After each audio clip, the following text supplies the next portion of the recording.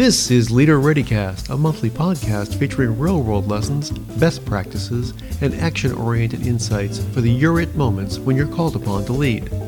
Leader ReadyCast is the official podcast of the National Preparedness Leadership Initiative, a joint program of the Harvard T.H. Chan School of Public Health and the Center for Public Leadership at the Harvard John F. Kennedy School of Government. Subscribe to Leader ReadyCast wherever you get your favorite podcasts.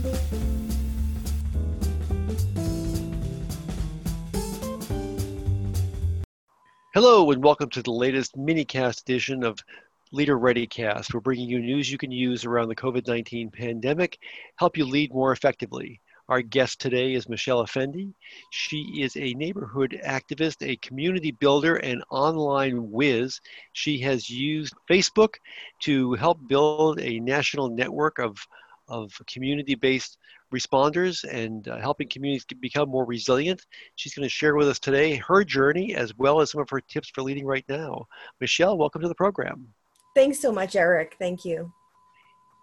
And so I think it's really interesting. You've had a very untraditional path and you've now built this national network of people who are helping build community resilience online. Tell us a bit about how did you get here and how does this work? Well, thank you so much, Eric. I really appreciate being here. Long story short, I started in digital transformation when I first went to Jakarta, Indonesia. I had met a diplomat while I was studying at the University of Massachusetts, Boston, and she was hosting survivors of the Indian Ocean tsunami at an orphanage that she had. And I had the opportunity to stay at that orphanage, and it was a real paradigm shift for me in a lot of ways. But in regards to this conversation, it was an opportunity for me to live in Indonesia while also corresponding with my family, friends, and classmates online who were still in America. And I continued to live in Indonesia for 5 years while being a student at Oregon State University, while I was a student of water conflict management and transformation. And that allowed me to build a community online while I was someplace completely different. Years later, I had moved back to Boston and continued to use Facebook to be a community influencer. And when I was in 2017, Facebook invited me and 300 other admins, and admins are people that are using Facebook groups. They invited me and these other people to a summit. And that's when Mark Zuckerberg changed Facebook's mission to be from building personal connections to building community. And at that summit, I felt like I was a part of other people. I was like, wow, these people are just like me. They are people that really care about the community and the platform. And just a few short months later, that's when Hurricane Harvey occurred. And I was in Boston. I live in the Boston area. And because I had been around those other community influencers, I recognized that those people that were being impacted by Hurricane Harvey really needed support.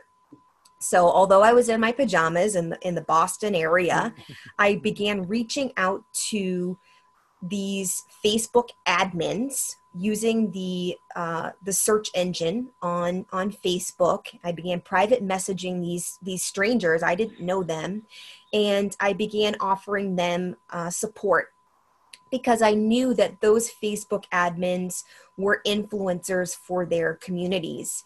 And I began providing them assistance in regards to emergency management information. And ever since then, we've began to create an organization called Neighborhood Admins Resiliency Network. And the mission of Neighborhood Admins Resiliency Network is to provide logistical, emotional, and training support for the admins of locally based Facebook groups.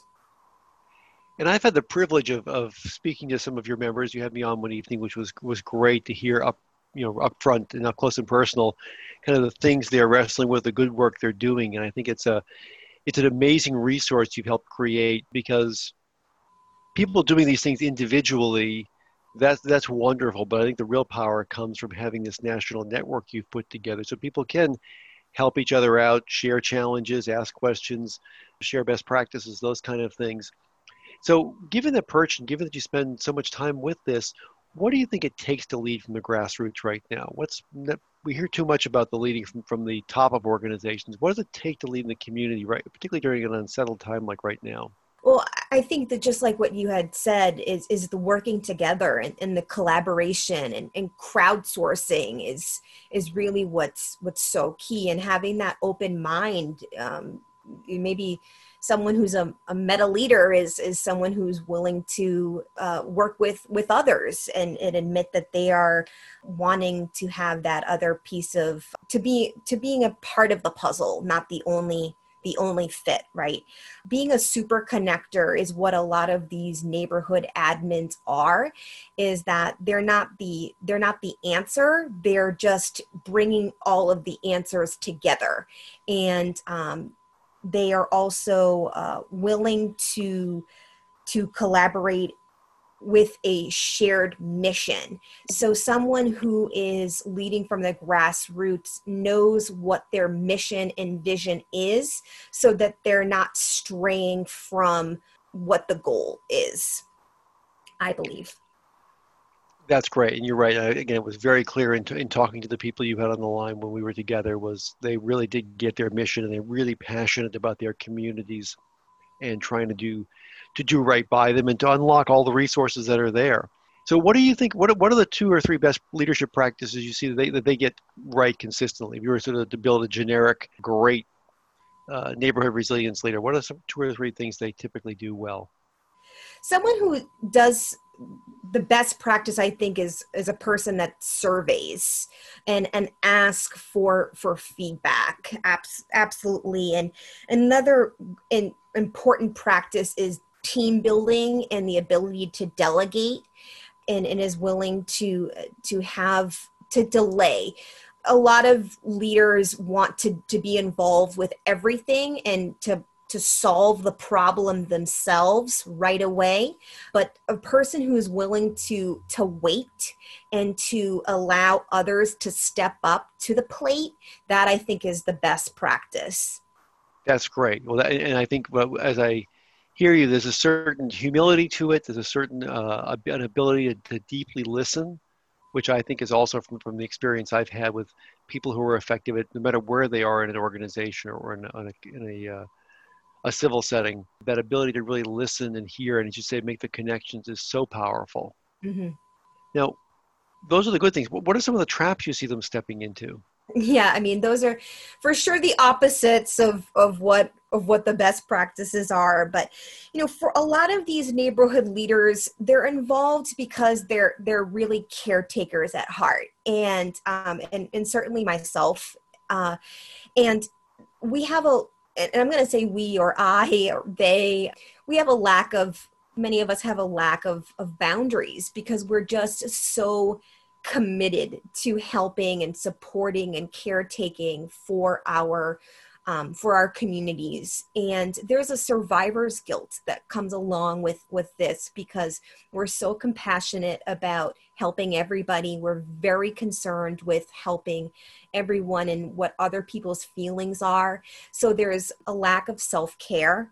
There's a lack of boundaries. And oftentimes there's a concern of not helping enough, and that can be very debilitating at times. So there's many of us who are not doing enough for ourselves personally, because we're just too consumed with helping the community as a whole. And it can be very difficult, and that leads to burnout and an ability to have proper time management, especially with our own personal needs.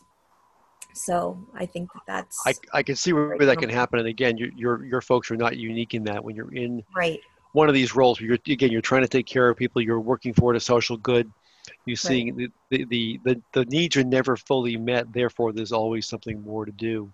So, and I think also I have been hearing this from all kinds of organizations these days, particularly as everyone's working from home, that the barriers are increasingly difficult to keep in place, and so it can bleed into hour after hour after hour. Right. I think go ahead. I'm sorry. And with this digital organization that these people run, this is, COVID-19 is something that's just occurred, but these people have been working in this area for a decade, many of them, Right. 5 years to a decade. So, it's happened for years before this. And that's why many of them feel and have become so, are continuing to be so important. So it's, even though, for some organizations, this has been a really difficult time. For many of these neighborhood admins, it's just kind of something that is just the case now, but has always been the case for them, because they were important during blue skies and are incredibly important during gray skies as well. They've always been important to their communities. Absolutely. And so I would encourage our listeners, if you're in a community that has a neighborhood administrator like this, perhaps volunteer to help them out from time to time. Get involved, help pick up some of this load and carry it forward. Because I know that anyone involved in a community organization takes on a lot of work. And those who do the work tend to get more work given to them. So it'd be good to have some people reach out and volunteer and help to share that load. Michelle, I really want to thank you for your insights today. This is one of our short mini-cast editions of Leader ReadyCast, trying to bring people really concise information they can use during this. And to all of our listeners, I wanted to ask you to join us on our website, npli.sph.harvard.edu, where you'll find information on our brand new online crisis leadership courses. They're going to debut in late June, and they'll be all online, very time efficient, very cost effective. Hope you'll check them out. Join us soon. Until then, be ready to lead. Thank you. This has been another episode of Leader ReadyCast from the National Preparedness Leadership Initiative. Subscribe to Leader ReadyCast wherever you get your favorite podcasts, and find out more about us at npli.sph.harvard.edu. Follow us on Twitter at HarvardNPLI. Thanks for listening, and be ready to lead.